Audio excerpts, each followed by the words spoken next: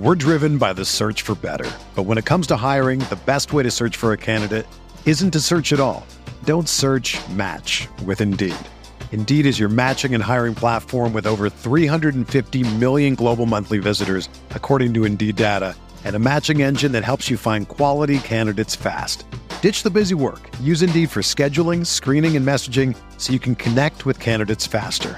Leveraging over 140 million qualifications and preferences every day, Indeed's matching engine is constantly learning from your preferences, so the more you use Indeed, the better it gets. Join more than 3.5 million businesses worldwide that use Indeed to hire great talent fast. And listeners of this show will get a $75 sponsored job credit to get your jobs more visibility at Indeed.com/Blue Wire.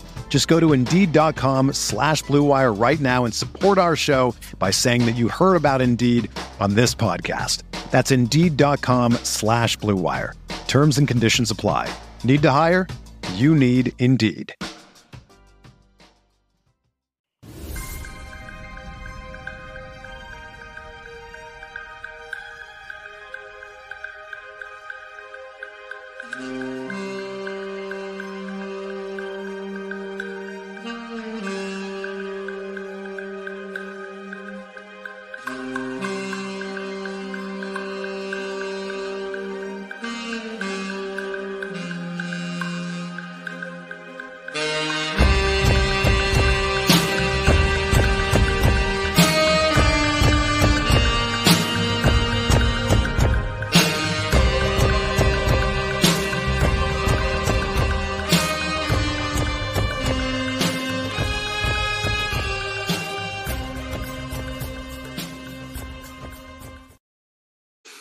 Welcome back. I am Kirk Henderson. This is Pod Mavericks Group Therapy. It is about 11 o'clock. The Dallas Mavericks fell to the Minnesota Timberwolves 119-101, though the final score is not indicative of how the game was played. We are doing a continuation, for those of you watching on YouTube, of the show that just ended about a minute ago. For those of you listening on audio streams, this is the second half of the show. You can pretty easily find and subscribe and join the show live. If you want to participate on YouTube, just seek out Pod Maverick. It should be in the comments of the YouTube chat, or I'm sorry, of the podcast, like written audio section. You can very easily find and subscribe. That way we can have folks join. This is the portion of the show where you as Mavericks fans or Mavericks haters have the opportunity to click the pinned link in the YouTube chat, and you can come up on stage here and we can talk a little basketball. Jared Sullivan in the chat already noticed, weren't you supposed to have the night off? Yes, I was. I am single parenting tonight, but a little bit of a miracle has happened. My 6-week-old is asleep. He went to sleep before the show started. Now, I might pay for that at some point later tonight, usually probably between the hours of 2 a.m. and 7 a.m. But if it means I can make Mavs content, I'm happy to go ahead and do it for you. Josh Bowe had something come up last minute, and so I still wanted to go ahead and do something for you guys. And I just like talking basketball. I thought that was a really interesting game. So remember, go ahead and seek out the pinned comment in the chat. It's a link to a service called StreamYard. It's really easy to join. We have, anywhere between 5 and 10 people join us in a regular show. It's a lot of fun to stay in here and hang out. Coming up first is my man, Brian, who joined us the other night. And Brian, and we will do our best to not talk about Blue Eyed Samurai immediately, but we may pivot to that a little later just in our chat here. So Brian, what's going on, man? We might need to. That was more interesting than the game tonight, at least in the second half. Yeah. It was, I don't know, man. I'm not too disappointed just because we tucked that Lakers win in our back pocket. So that makes it easier. But yeah, Tim just had an uncharacteristically bad game shooting the ball. And Grant, we thought that Grant was back a little too soon because he played well in the Lakers game, or he shot the ball well in the Lakers game. And tonight he was just nothing from three. Nothing really on defense. I was just waiting to see if Kid was going to let go of the rope and, give Omax those minutes once he was, clearly stinking it up. And it just never happened. And I was disappointed by that. The minute distribution on this is particularly weird because yes, it's the fourth game in 7 days. You sort of know that, and it was really nice to see the Mavericks put up a hell of a fight. Not going to lie about that. It's nice to see Luka come out looking like a lunatic and just ready to go play basketball and get into fights early on.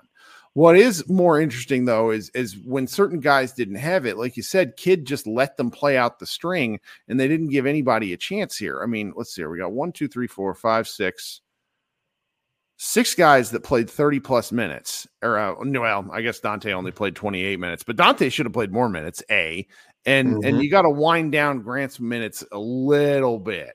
Why not, turn up the spigot? You're playing Marquise Morris 13 minutes in the year of our Lord 2023. Like that can't be a thing. That can't be a thing. It's one of it. I don't have Morris has actually played better than I thought he would have. I remember being real mad and just kind of keeping it to myself when the Mavericks signed him to that partially guaranteed deal. But you got other guys out there. Like what's the point of having, a Greg Brown the third and an AJ Lawson? I guess, you're playing against a really superior team defense, and that's part of it. But I'm sort of confused as to what the Mavericks or what Jason Kidd in particular was hoping to get out of this game. I mean, I guess it was close enough for long enough that some of this was justified. But then when you end up getting beat by 17 or whatnot, it's like, maybe it would have been nice to see some of the younger guys. I don't know. We fry kids sometimes. I just have a hard time with it. This is one of those things where it's easier in hindsight than in the moment because they were hanging around, and then friggin' Nas Reed hits a billion threes. Well, no, I'm not gonna lie. It was easy to tell in the moment because we were hanging around in spite of Grant Williams. Like Tim was bad shooting the ball, and Tim wasn't good on defense. But that's just kind of Tim. Grant, he was actively I felt like he was playing for the other team. Like it was really, really bad. Like just getting blown by over and over and over by their centers, their wings, their guards. It didn't matter. Whoever was being guarded by Grant Williams, you could get to the rim whenever you wanted. And then you get to the other end, they were 6, 7, 8 feet off of him, 2 feet in the paint, and he just wasn't making them pay. And it's like, all right, Jason, you got to make a switch, brother. You get I get you want to rely on your vets, but come on, man, he's not giving you anything. The Morris twin, I could see going to him for at least a little bit because he was good in both of the last 2 games, but you can tell pretty early on with him whether he's got it or not. And 3 minutes in, you could tell he didn't have it. It was time to go to Omax. It was time to give Greg Brown a couple of minutes, especially once Lively started getting beat up in the paint. Like he held his own and actually kind of outplayed Rudy, which was really impressive. But after a certain point, man, we couldn't get a defensive rebound. We couldn't close possessions. And that's on top of already not being able to hit outside shots. If we didn't get to the paint, we didn't score tonight unless it was like Luka. The Mavericks haven't had a shooting game quite like that. It's been a couple of weeks. They just have enough good shooters to where somebody gets something to go down, and Tim Hardaway 0 for 7. My goodness, what a brutal performance in that regard. Man, I kind of agree with this comment in the chat. I think I do agree with that. I showed it a little bit. Jared Sullivan says, Mavs lost to a pretty healthy team with the best record in the league while missing their second best player and 2 other rotation guys after 3 games in 4 days. If there's such a game or such a thing as a good loss, it's this. I tend to agree, though. I think we have another guy in the chat, Fan123, who would probably tell you, if anything, though, that's a reminder this team is really good, and maybe they need to go make a move for somebody now so they can stop, putzing around. Yeah, kind of. I tweeted before the game, as soon as I saw who was active and who wasn't, and once it was made official, I was like, yeah, the Minnesota's fully healthy. We're down one of our stars and 3 other rotation players. Win or lose, that's what I'm coming right back to as soon as this game is over to help keep perspective because that's what happened. Right. But yeah, I actually kind of got the same feeling. The way that we played and kept pace with them, it made me feel like, okay, maybe this team isn't that far off. This is not a contender, but maybe we aren't as far off, based on how well Lively is playing compared to what expectations were at the start of the season and how good Luka looked, how good Kyrie has looked in stretches, and how good Derek Jones is, even when he isn't able to contribute offensively, what he's able to do for us defensively, how much that helps. Mm-hmm. All of those factors put together, we're really just a big wing, a 4 that can kind of hold their own on the boards, really, because that's really all we kind of need. a lot of this comes down to the fact that, okay, when Grant isn't hitting threes and just like crushing the other team from behind the 3-point arc, it's really, really, really, really, really easy to see just how small he is. Yeah. He's super strong, but dude, being 6'5", playing the power forward against Karl-Anthony Towns, it is tough business, and it makes almost everything harder for us on both ends when we're trying to rebound against 2 7-footers or get to the paint against 2 7-footers. And yeah, he just didn't have it tonight in a way that kind of killed us. And it was also just kind of disappointing to see. Like, I get riding things out with Tim because of how good he's been this year, but it sucks because Jaden actually started the game really well. He had a three and then a really tough bucket right through Gobert's chest at the rim. I think he made a mistake right after that, but he had a good enough start to the game where I'm like, okay, maybe you kind of ride this out with him if nobody else can hit shots and see if he can just get hot and keep you in the game. And Kid just kind of never went back to that, and we just kind of got sunk in the end by that point. But I'm still encouraged by how well we played against this team, despite all the guys we were missing. So let me ask you a hater question. Mm-hmm. Do you miss Josh Green at all? Not in the slightest. Yeah, that's kind of the guy I think can we trade him? This is where I need my man Scott, CBA Mavs, who is living his real life, which is why he hasn't been able to help that much. But I need him to explain when we can move Josh, because I think now he can be a good player. I actually do think Josh can be a good player. I don't think he's ever going to be a good player with this team. He needs the ball a little too much. He's never going to get it. Once we traded for Kyrie, it just made things difficult for the kind of role that he can have on his team and how much he can have the ball and the kind of opportunities he's going to get and the kind that he needs really to develop into what he can be. He can be traded right now. It's a poison pill deal, so it'll be $4 million outgoing for us, $11 million incoming for the other. So you'd have to wait till next year for it to be like a dollar for dollar kind of deal when he's actually making the $13 million a year or whatever it is. Yeah, but you could do it right now. It's easy, man. I've been in this trade machine so much in the last 2 months. I can tell you every single place that Josh Green can be traded and who he can be traded for, and what. It's a shame because like I've sort of settled on the fact that I know. It's just I'm watching like tonight's game, and at no point I did the thought cross my mind. Hey, you know what? This game could use Josh Green. It just it didn't. Wasn't a thing because it's like the Mavericks have a bunch of guys who are all pretty good at some stuff. And if they're not working, it's not like, I don't know, I'm not really making sense because it's like you got Josh Green, you have Dante Exum, you have Grant Williams, you have Derek Jones Jr., who's probably the tallest of those four. Yes. Limited, like, wingy, guardy, very, like, sort of, I don't know what you want to call them, like tweener guys that can play lots of different positions, but none of them are particularly stand out. And Exum has with his ability to handle and make decisions has shown to be the best. Like I think he's the third heat with the guards that the Dallas Mavericks use. Yeah, the Spencer way. Yeah. Yeah, and like the way Spencer is very different from Brunson and Luka. But I see Green, and it's like, Green's a shooting guard who guards forwards sometimes, but doesn't really guard anybody particularly well. There's Grant, who I do agree with. I'm very hard on Grant, but when he plays defense, it's like, oh, okay, that's why Grant is doing the things. He just needs to hit the occasional shot. Derek Jones Jr. has obviously been a revelation with Luka. And then I don't know. I think it would make the most sense to try to trade Green. I just don't. I feel very, very kind of sad about it all because he was coming into his own, and then he gets hurt for like the fourth time in a weird way. I don't know. Maybe he comes back and shoots the ball like gangbusters, which is what he did last year. Like he came back and really looked amazing.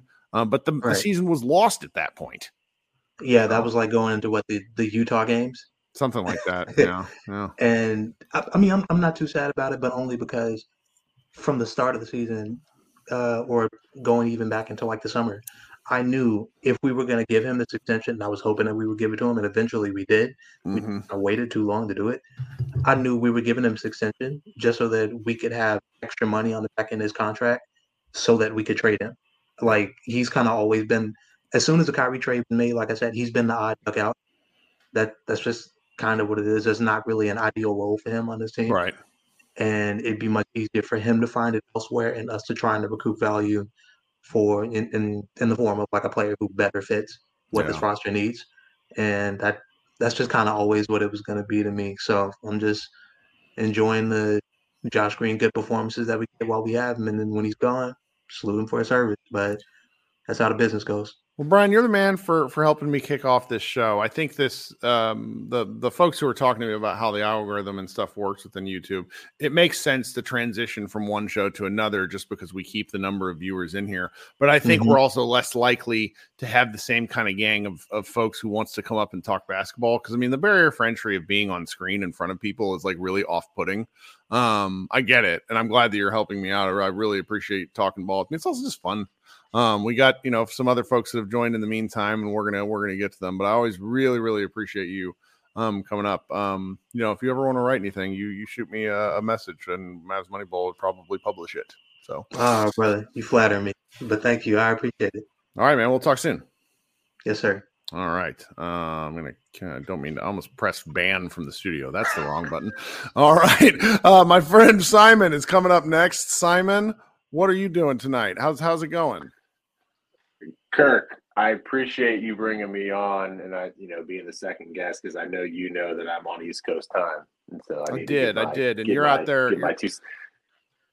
You're out there in Washington, D.C., where they're about to lose their minds. The city of D.C. is because the Washington Wizards arena, are they looking like we don't need to talk about this, but they're looking about building an arena in Virginia, and it's like causing a national crisis. Like Washington, it's amazing, and that's where I used to live. It's just it cracks me up so much that's an option. But anyway, what do we think about these Mavs? What are you thinking, dude?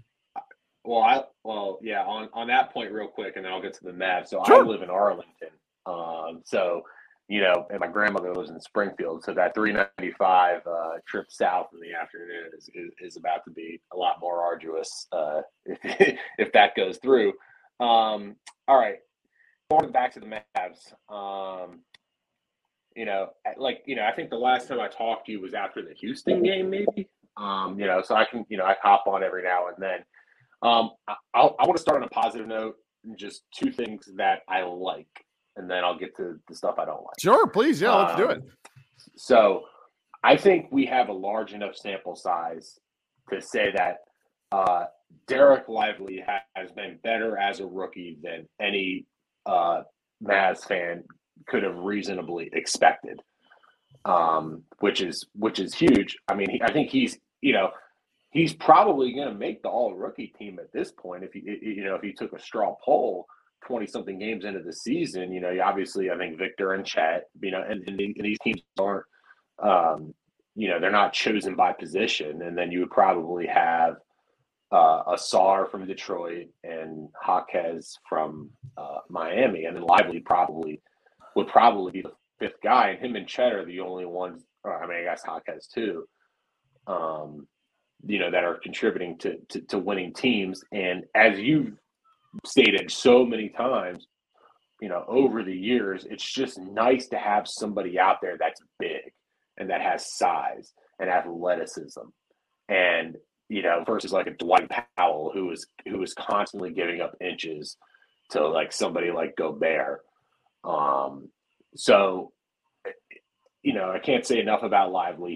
He's been better than I think anybody could have expected up to this point of the season. I mean, we really didn't know if he was even going to be ready to play NBA basketball, coming into the season as a rookie, given that, he averaged 5 points a game last year at Duke. We really didn't know what to expect, but I think he's been better in the aggregate than anybody could have expected. So that's a positive development. He was somehow seventh on the NBA rookie ladder that was published this week, and it's like, what is how?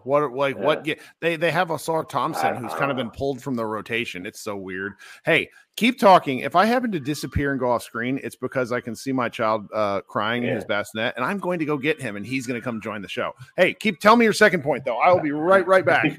Yeah, go ahead. No, you talk. Luka.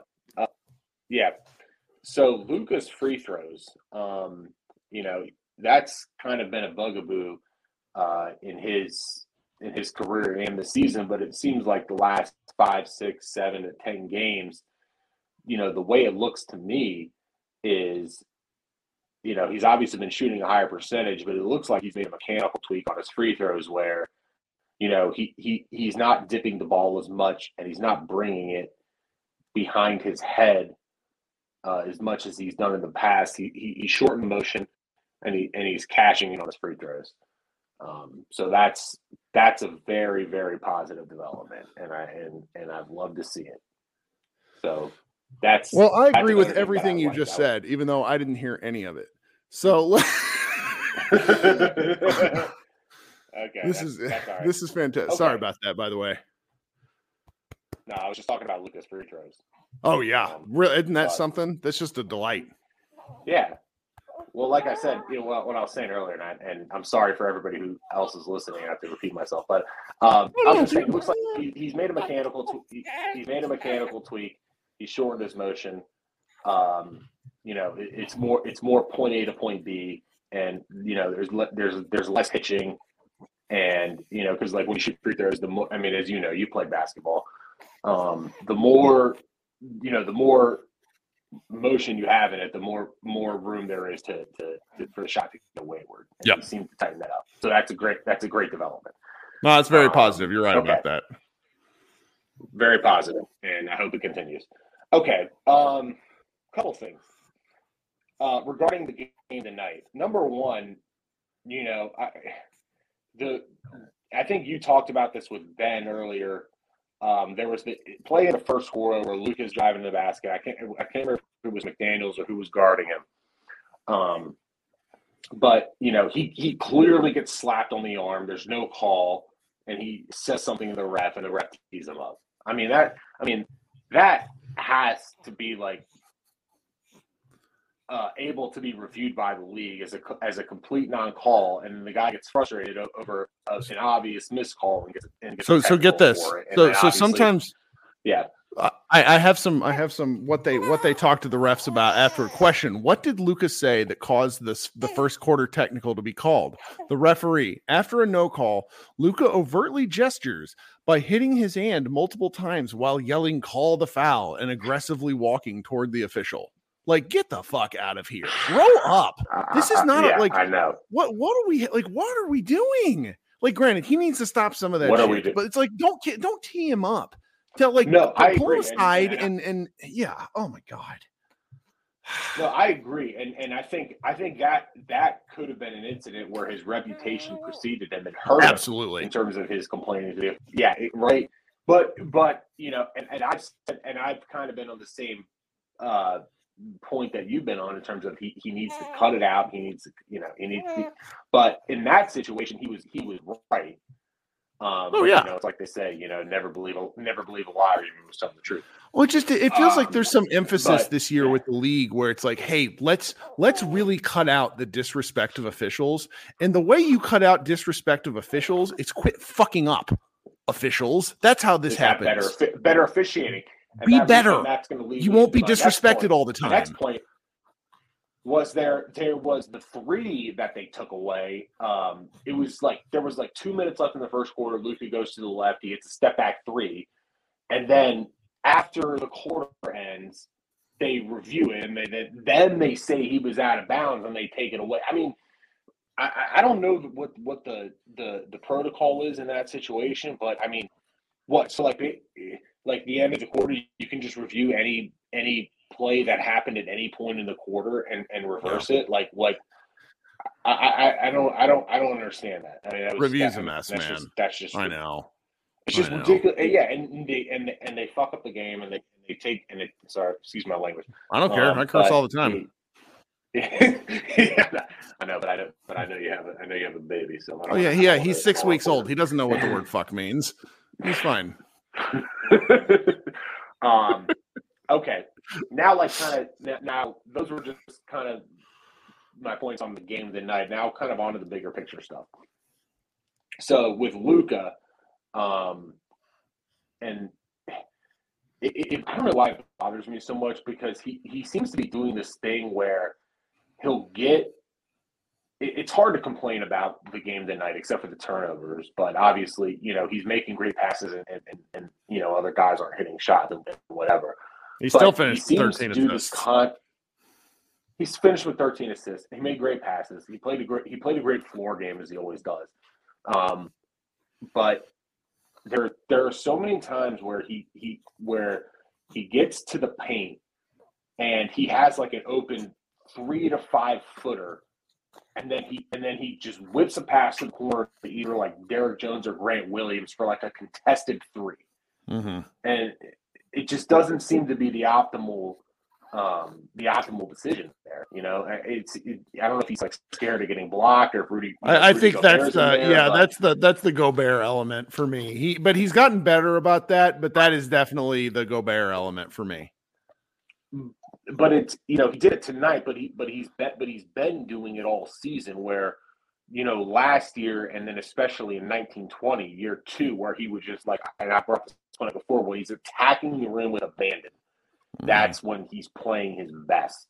Sure. And he just, and he's still touching the paint, probably just as frequently, but those paint touches don't seem to be, with the intent of going in and finishing and then making the adjustment once the help comes. It seems to be like, okay, he's touching the paint, but it's almost like the first option is to try for a cross-court pass, for a corner 3, when that should be the second option.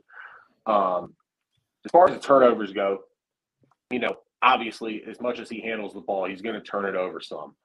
But I mean, like, sometimes he throws passes like what I do when I'm playing pickup, and I don't really care. Like, I'm gonna try to nutmeg a guy here. I'm gonna throw it behind the back. But like in the NBA, like these fucking possessions, like, they matter. And in the aggregate, they hurt the team. Now, as far as Dallas overall and Jason Kidd coaching, like, I mean, Luka probably has to set the record, for most times being doubled at half court. That seems to be a strategy that other teams are increasingly employing. When he's bringing the ball up now, when Kyrie Irving's on the court, playing that 4-on-3 style when Luka's giving it up at half court and, letting everybody else go to work, that probably works a lot better. But when Kyrie's not out there and it's Lively who has to make the decision, and Lively, to his credit, he's a pretty good passer for his age and his position. But there doesn't seem to really be any adjustment from the coaching staff or from Luka when that defense kind of bogs the Mavericks offense down, except for the occasional Luka post up. So I don't, aside from Kyrie just getting back and healthy, I don't know what the strategic. There's some stuff they haven't even bothered to break out yet offensively, and I think that will start to come but they're not playing this team every night. Like, there's certain teams they can break, and they don't need to bust out the fine china. But I understand what you mean, because there's just times where, like, man, can we get an easy bucket? Can we do something? Where's the easy button for this offense? And that sometimes can be it just doesn't exist. Right. So. Well, there's the easy button, but there's also just like kind of the just basic adjustment. Like, I mean, I know Luka has to have the ball most of the time, especially when Kyrie's not out there. But like, I don't know what it would be. But maybe like, Exum, seems perfectly capable of transporting the ball from point A to point B. That I think is your answer, and they need to do it more. Yeah. They need to, and they would need to do it more.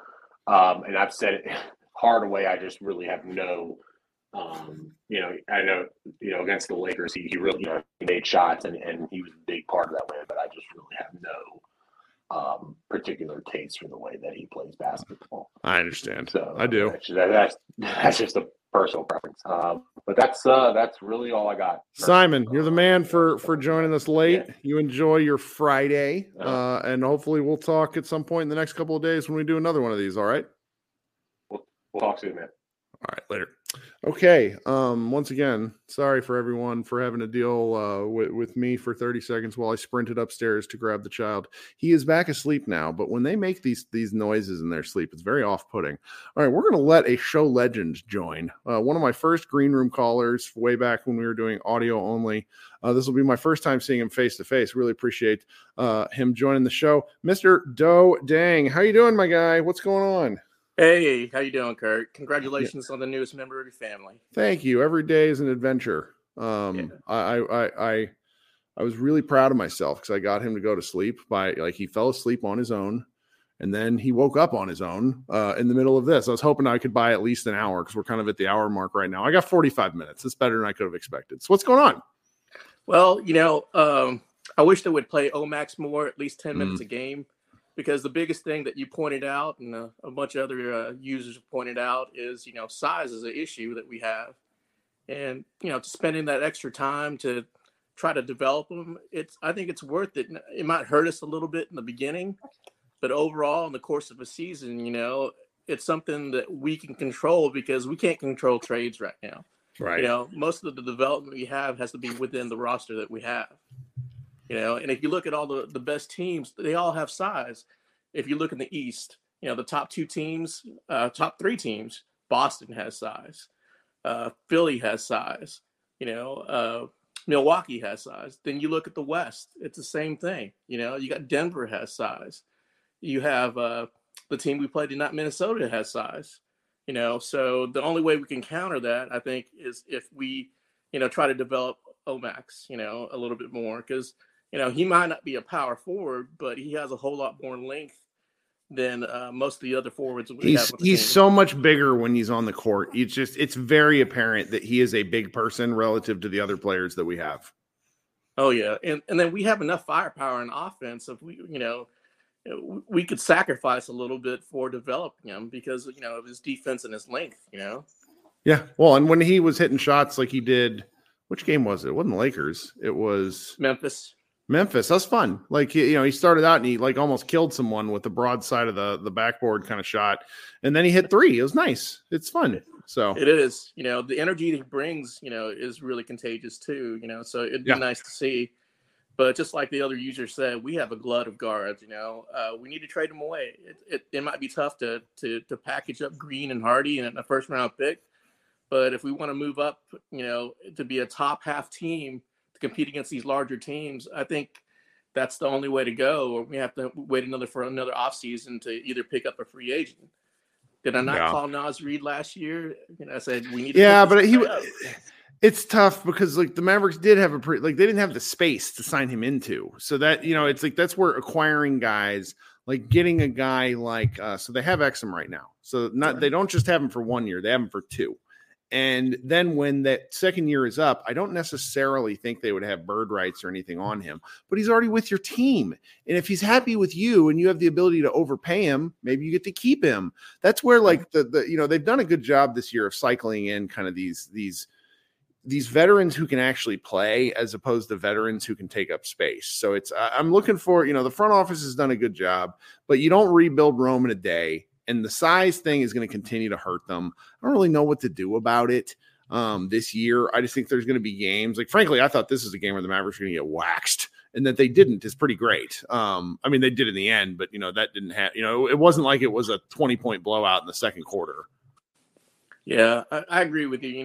They've made major steps. And I think it's because Cuban has really finally let the reins go and let Nico and Michael Finley really do their jobs. And that new consultant too. That was a brilliant pickup. Dennis Lindsay. For sure. I think the Exum move was definitely all his, based on his suggestion. You're right. Cause he was a Jazz guy. No, I think you're right. That's a good call. I hadn't thought about that. But, I'm very pleased so far, of the season that we've had. There's no way that I could have predicted that they'd be, at this rate of wins versus losses. I was thinking maybe 500 to start the season, and maybe sneak in, in sixth slot before we don't have to do the play-in. But, if we can continue the rate that we have, beat the teams that we need to beat, and then, split with the better teams, then I think we'll have a successful season. It's something to build upon. That's right, my man. Thanks so much for joining the new format. I'm glad you're here. I hope you come back at some point. I definitely will. Thanks a lot. I really appreciate you and Josh doing these things. I know y'all have a lot going on, and it's great that y'all allow us to vent, especially after the losses. That's right. All right, man. We'll talk soon. Have a good one. All right. Take care. There's a good comment in the chat from Darko. I don't want to butcher his last name because there's some I don't want to don't want to mess it up. But Darko in the chat says, we have the best first man, meaning Luka, and the best sixth man, and all I hear is trade THJ. Trading him is not the right step in my opinion. Darko, I will say every time the Mavericks lose, we want to trade THJ. That's just kind of a thing. I don't know if I really don't think the Mavericks ever will trade THJ. All right, so coming up next, we got my man Harold, and then we're going to close out with Krishna unless anybody else wants to come talk. If anybody wants to come talk, go ahead and hit that. There's a link, and I'll actually share it again. It's a StreamYard link. You can come in here. If you have a phone, if you're in front of your computer, it's really easy to do, and it's fun to come talk basketball with me. So coming up next is Harold. How you doing, Harold? That's 2 shows in a row for you. Look at that.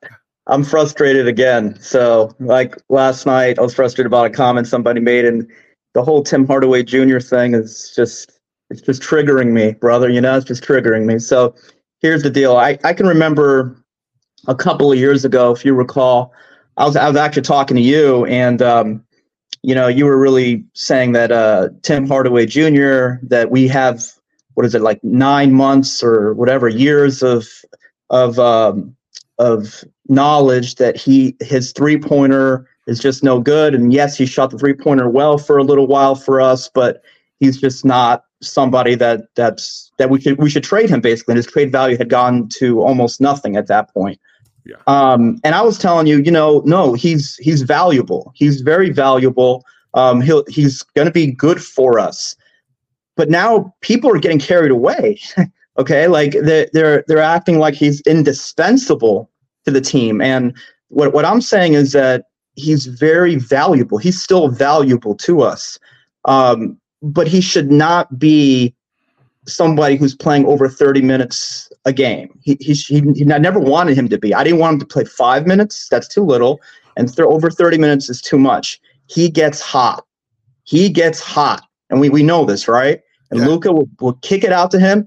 And boy, he gets hot. And we all get super impressed and amazed by him. Do you think we should have kind of like like what I was proposing last year with the Davis Bertans rule, which was like have like an X number of shot minimum, where if he goes like one of his first 4, you yank his ass out of the game. But if he hits an easy one, because it's just like when Tim just goes from hot to cold, like, or he goes from cold to hot like that, where it's just like, yeah. One thing I am curious about your take on, though, is I've sort of settled on the fact that I think where Tim's value lies in the fact that he's willing to take the shitty shots. Who would you have replace him on that? Because I can't handle another Luka step back into the diet. Do you just think it's like more Kyrie, more Dante Exum getting a little more freelancy? What would you like to see if they happen to move on from Tim? Well, clearly Kyrie can take the shitty shot. There's no doubt of that from Luka. I mean, he can definitely do that. He's great at that. But he might be the only person that might be able to get Grant. When early in the year, he was able to like release really fast. But we know Kyrie can do it. That's for sure. Okay, so but here's the thing: is that like you guys know, like in 2022 when we went that second half of the year when we were playing 700 ball. Remember, you were saying like they played 700 ball. Do you realize how good that is for half a season, right? It was Tim Hardaway Jr. was nowhere on the team. To be found. That's a good point. Yeah. Nowhere. He's not indispensable. Yeah. He's not. And then he did not exist for us in the playoffs. We went to the Western Conference Finals. If Tim Hardaway Jr. hit every single 3-pointer that he attempted tonight, if he went 7 for 7, his plus minus tonight would still have been -9. Okay, even if he was hot as hell. Against certain teams, he's a small guard. I mean, 6'5". He does not play defense. Okay, so if he's not hitting his 3-pointers, he's completely useless. Completely. Now he does. Yes, it's great that he takes the shots. It's great, but it's I really think that there used to be a guy, and this is probably before anybody's time here because I'm 49. Played for the Detroit Pistons. Okay, in the late '80s. His name was Vinnie Johnson, and his nickname was the Microwave. Okay, because he can get hot and shoot, but he wasn't a defensive player. That was a defensive team. But he wasn't a great defensive player. He would come in and he would be a spark to the team. And so I think he's clearly better than Davis Bertans because Bertans, I mean, He's right. hot sometimes. There was more to Vinny's game than just shooting. It was scoring. Yeah. Like, and especially back then, 3-pointers weren't valued as much back then. So yeah, he would do a lot more. But I just think that Tim should be used as a spark plug, but that the team should be focused on the offensive genius of Kyrie, Luka, throw it in the lobby, hit your 3-pointers, play good defense, and let Tim come in and shoot some 3-pointers. But the point is that he is valuable. He's viewed as valuable around the league. And we really do need to get that bigger, more of an inside presence to help Lively out. And I really don't think we need Tim. Okay. His spectacular shooting at times is, I think, hypnotizing us and blinding us to the overall team play that I think that we need to get to where we want to get to. I do unfortunately think that if you trade Timmy, you actually trade him to a team that's better than you right now. Like because most contending teams want shooters. So I think that's a little bit of a challenge of if you're trading him to somebody, you're trading him to a team and probably getting back somebody a little more developmental, which in some cases people are really interested in. I mean, I like younger players. It's sort of, you've mentioned to me a couple of times when we've talked offline about how you think this is a team that with the right move could be a true contender. I just don't see them to be able to become one without, because they do need the big. Like, the big is obvious. Like, when you're playing Dwight Powell once again, it's like, and I just am very curious if you think there's anybody out there that they could go reasonably get. Well, not necessarily a big. I just think another forward or guard. Then is there anybody that you like? I I love like Anunoby, but I just don't think he'll be available. I'd have to look. He's like the guy in your fantasy football league who will never accept trades. And I think that somebody like Mikal Bridges is going to just too many first round draft picks. I don't think we have. So he'd be I'd have to look at what else is out there. But if we can use Tim Hardaway Jr. and just understand that his role is not to be a primary option on this team. It's something like, a lot of people are overrated because they do spectacular things. Sure. Like, for example, I think Steph Curry is overrated historically. Okay. I think he's the greatest shooter I've ever seen. I can say that too. He's the greatest shooter I've ever seen. But yet I do think he's overrated historically, where people are wanting to put him in the top 10. And I would never, I could name 15 people historically I'd rather have over Steph Curry. However, his shooting is so spectacular that it just blows people's minds. And it's the same thing that happens with Kobe Bryant. He looks a lot like Michael Jordan. Therefore, he must be like top 5 too. And he's not. So anyway, the point is, some people are overrated and because they do one thing spectacularly. And I think Tim Hardaway is overrated. And we should be open to trading him and not be afraid, because we still have Luka Doncic, Kyrie Irving, Derek Lively, and we are a good team. So let's just let go of the Tim Hardaway obsessions, guys. But not you, Kirk. I love you. Thanks so much for staying up late to talk to me. All right. All right, man. Take care. All right, talk soon. All right. I got to read this quote because this is just beautiful trolling. Before we close out with Krishna. Rudy Gobert was asked about Draymond Green, and he said, "I have empathy for him. You see somebody that's not well inside and suffering. You take away the game and all that, and you want somebody to be well and be able to do what we do every night and compete and be happy." I'm sorry, maybe I'm just being a prick here, but to me, that's Rudy Gobert saying, "Oh, bless his heart." I just, and there's a writer that I follow, Jay Caspian Kang. Doesn't look like he's writing for anybody right now, but he had a quote earlier. It said, "So the NBA decided to frame all this Draymond stuff as a mental health thing."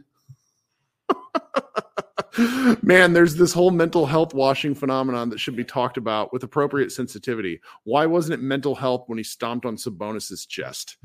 Man, I'm just so glad we don't have to deal with that thing. There's all these weird, what if the Mavericks traded for Draymond Green? I'm sorry, Draymond Green is washed. He is washed. And plus, like, and I mean this seriously, we have like there's a one asshole rule on the team. We have one asshole. His name is Luka Doncic. We don't need another one. All right, coming up next, Krishna. Oh, Kirk, please keep Draymond Green away from the Mavericks, far away as possible. I mean, he brings a lot of intangibles, but it's just like this man has. Here's the thing. He's done some crazy shit this season. I don't think he's completely washed. I think he's a good defender, but he's lost that physical strength that he had when he was much younger. Sure. And he's still good. He's still smart enough to play on the defensive end of on the ball. He still has the offensive knowledge to be to be like a passing big, right? Right. But he's lost the physical element that he had that let him play so well against guys who are way stronger, way bigger than him. And God, that tweet, it still makes me mad. It shows to me at least how much like names now. I agree with Harold in one point. Names become more rated than what players actually are in situations. And I don't agree with him on the Steph Curry take. I still think it's a fight, but I get where he's going for. I get where he's coming from. Yeah, I get what he's coming from. The part I just would disagree is that Steph Curry's like the longevity of his shooting and the level of his shooting is so unbefore seen. It's a great sports talk take. I love it because it provokes conversation. I would never say don't have that take. I just personally don't have it. That's just all. But I get what he's saying, right? Like to me, that's how I feel about Draymond. Where I think Draymond in his prime, when the Warriors played peak team basketball, where Steph wasn't really a point guard in the sense that Steph did way more off ball. And Draymond was the guy who, set screens and was really positive in getting Draymond the open shots, right? Getting Steph open shots. Yes, I would agree. Draymond was in his prime then, but since then he's slowed down, which is, inevitable. And he's become increasingly more frustrated, I think, with this inevitability. And he's tried to play more physical, but in a way I think that's held back. Enough of Draymond. I don't want to talk about that too much. Okay. Look, we're an hour into the show. Let's get weird. What did you think about the game tonight? I mean, this was kind of like the Laker game where I thought, okay, going in, we're going to get, we're probably going to lose pretty badly. And I missed most of the first half, but I came in during the third quarter. And you could just see it. This team was kind of just exhausted. 4 games where you had to basically play down to 3 games where you played down to the wire. And the thing I still take away from all of this is there's effort, right? And the one thing I'm still going to take away is hopefully you consistently see effort. And as guys get healthier, you hope that effort still continues. But this is a team where this is clearly a team, just a bad matchup for the Mavericks. You talked about it last night with Josh or the night before. That's just a team that's way too large for the Mavericks. Like they had a lineup, I think at one point, of Rudy Gobert, Cat, and Naz Reid as their 5, 4, and 3. That's amazing. That is a stupid lineup. Like that is a lineup straight out of the 80s. That is legitimately a lineup out of the 80s. Naz Reid is just, it's like Doe was on the show a little bit ago and he was talking about Naz Reid last year. It's like, that's just the kind of guy that the Mavericks can never, ever get. Because they don't, I don't know enough about Reed's history, but it's just he would be like a starter on 20 teams in the league. He just would.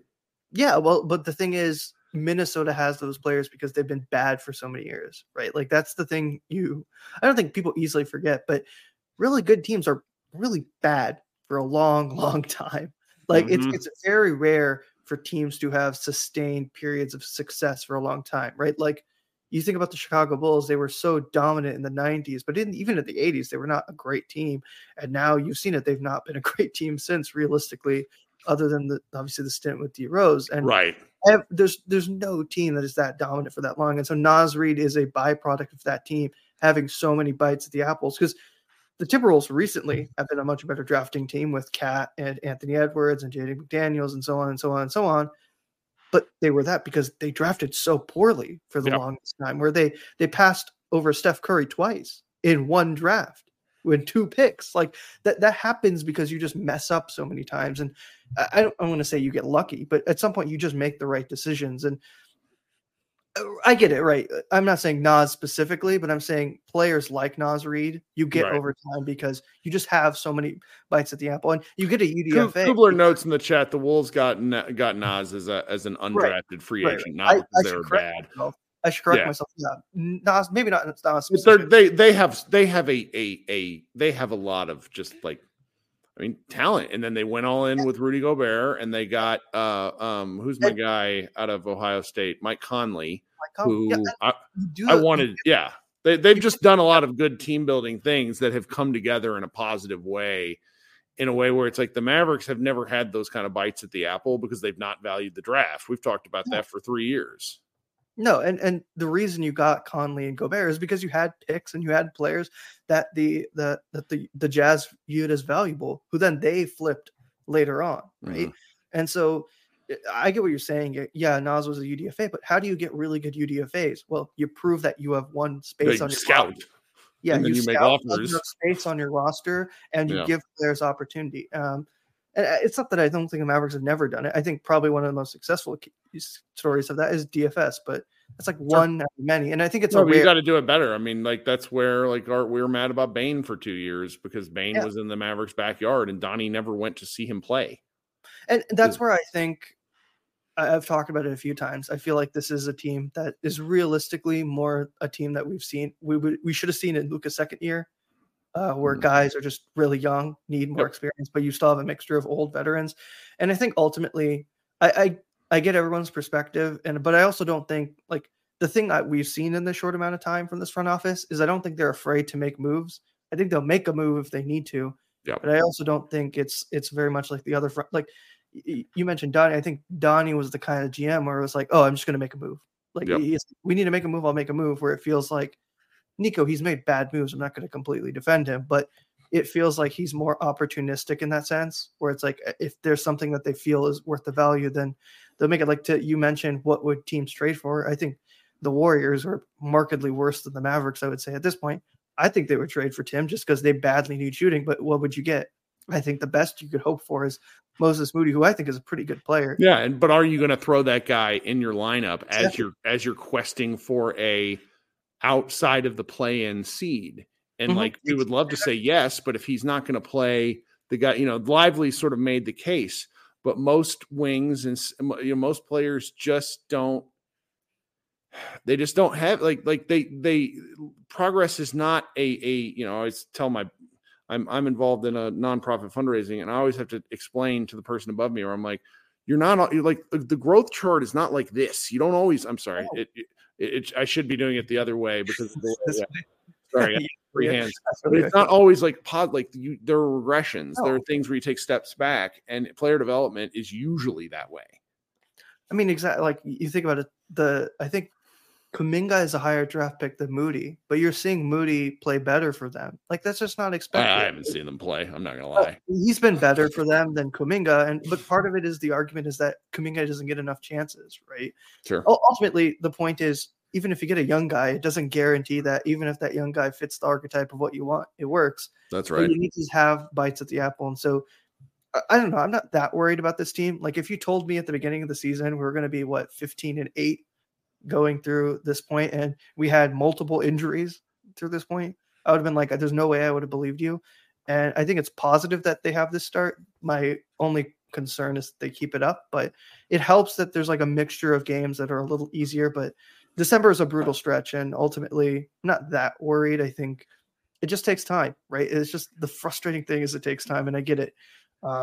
We always we want things now, and I don't blame anyone. And I think the THJ stuff, it's reasonable, right? I think there was talk about THJ being traded, so I don't think it's one of those things where the team looks at THJ as an unmovable piece. I think it's you need to get value for him, and obviously everyone values things differently. Like I would love OG, but I also think Masai is someone who's not going to trade these people unless he gets like ever right. Oh yeah, I just don't think it's going to happen, and I think.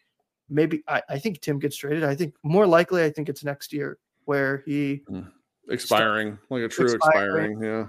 And expiring. And it's a team who's like, oh, we just really need shooting. Like, honestly, I think it could be a team that's like kind of young where it's like a Orlando or I don't know. Like Orlando's the team. Yeah, I mean he's kind of the team where I think that he ends up. That's an interesting one. I don't know. I Harold makes a strong case to where I don't necessarily agree with everything, but it's like if his point to me is like that if you're relying on THJ this much, how far are you going to go? And like that's a good one. That's been the case for 2 years. Like we saw it against the Clippers several years ago. It's like when THJ dies, the offense died. I don't even disagree. I think THJ, when he's hot, when he's like on a mark, when he's boiling, like he's hot, there's no one as good as him in a way. But you can't rely on that because it's not consistent, right? The best players are not only great, but they're consistently great. And Tim, unfortunately, for as great as he's been, he's just not always consistent. And I get it. I don't even advocate for the idea that you need Tim to be such an important player all the time. But I also think moving off of him, like I want Omax to play as much as anyone, but I also know for as good as Omax looked at Memphis is a different proposition to the Lakers or Minnesota. And, it's very rare that, you just have a guy put in that role and then immediately fill in. So I'm not completely mad. And I get it. I think the team is just going to be opportunistic about it. And the other thing is, I think like we've been so frustrated with this team for not having turnover.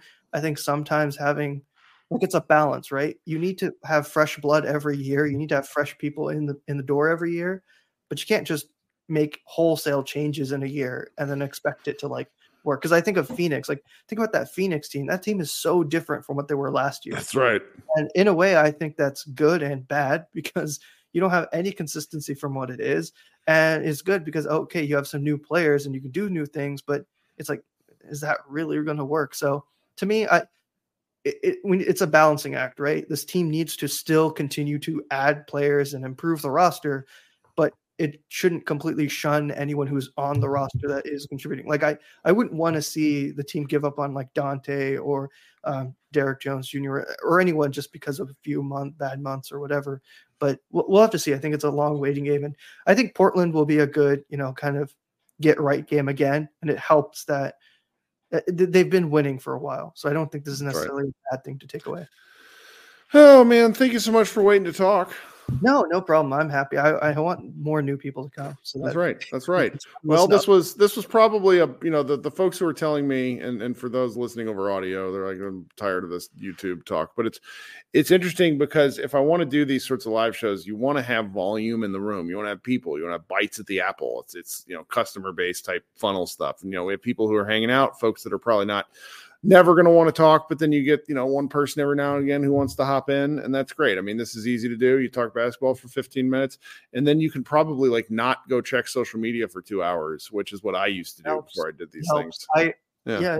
If you're ever on the audio, you want to come up and join, please do. Join. Yeah, that's right. Everyone wants to listen to takes, man. Takes are fun. Even if you disagree with them, it's fun to listen to some takes. Oh, that's right. I mean, and I've pulled, from Mavs Moneyball, there's like 4 to 5 writers who started out doing these shows, and I was like, hey, come write, come hang out. And it's cool. it's not rocket science. Like I don't mean to be insulting to the real actual beat reporters, but like for people that are our age, and basically when I say our age, I mean anybody under the age of 45, like kind of Gen X and below, you spend enough time on the internet to where you know how to communicate over the written word. And it's like you can do that. You can then talk in person. And it's a little bit of the touch grass movement. I mean, these shows can be fun. So if you're listening on the audio show at some point Friday or over the weekend, consider joining the YouTube page because we'll do another one of these Saturday night. My wife is coming home tomorrow, so I won't have to attempt to hold the fort down. But luckily, this wasn't too bad. I don't know why little man here is actually just like sleeping straight through. Likes the takes. He loved that Steph Curry take. Babies are so. I just can't. Second kid. I can't understate how freaking gross and confusing babies are. I mean, they're wonderful. Don't get me wrong, too. But it's just like he's upstairs sleeping, and I'm watching on the monitor, and all of a sudden he like tenses up and goes like a pterodactyl. And I'm like, what happened? You're lying there. I don't know. Weird. My parents used to tell me I used to laugh when I got tired instead of crying. I used to just laugh hysterically and then like a drunk person. It's good stuff. Basically, I used to laugh and then drop dead asleep, and they were so confused. Well, guys, we'll be back. Krishna will probably be back. He comes to at least 2 out of every 3 shows. Thanks so much for hanging out, man. I appreciate you. Take care. All right. So to close out the show here, thanks so much for spending part of your night with me. We'll be back on Saturday night. Josh Bowe will hopefully join. Tell your friends, tell your colleagues, tell your enemies. We should hang out here on the Pod Maverick podcast, either on YouTube or subscribing in the way you get your shows. This has been Kirk Henderson. Everybody have a great Friday, and we'll talk on Saturday. Bye, guys. Whether you're a world-class athlete or a podcaster like me, we all understand the importance of mental and physical well-being and proper recovery for top-notch performance. That's why I'm excited that Unified Healing is sponsoring this podcast. Unified Healing is a new and super innovative global network of wellness centers powered by Energy Enhancement System, or EE System. If you haven't heard of the EE System, you'll want to listen up. This technology promotes wellness, deep relaxation, purification, and rejuvenation. At hundreds of locations across the globe, access to a center is easy and affordable. Interested in experiencing the EE System technology for yourself? Go to unifiedhealing.com/bluewire to learn more and find a center near you. That's unifydhealing.com/bluewire. No material or testimonials on the Unified Healing website are intended to be viewed as medical advice or a substitute for professional medical advice, diagnosis, or treatment. Always seek the advice of your physician or other qualified healthcare provider with any questions you may have regarding a medical condition or treatment and before undertaking a new healthcare regimen, including EE System.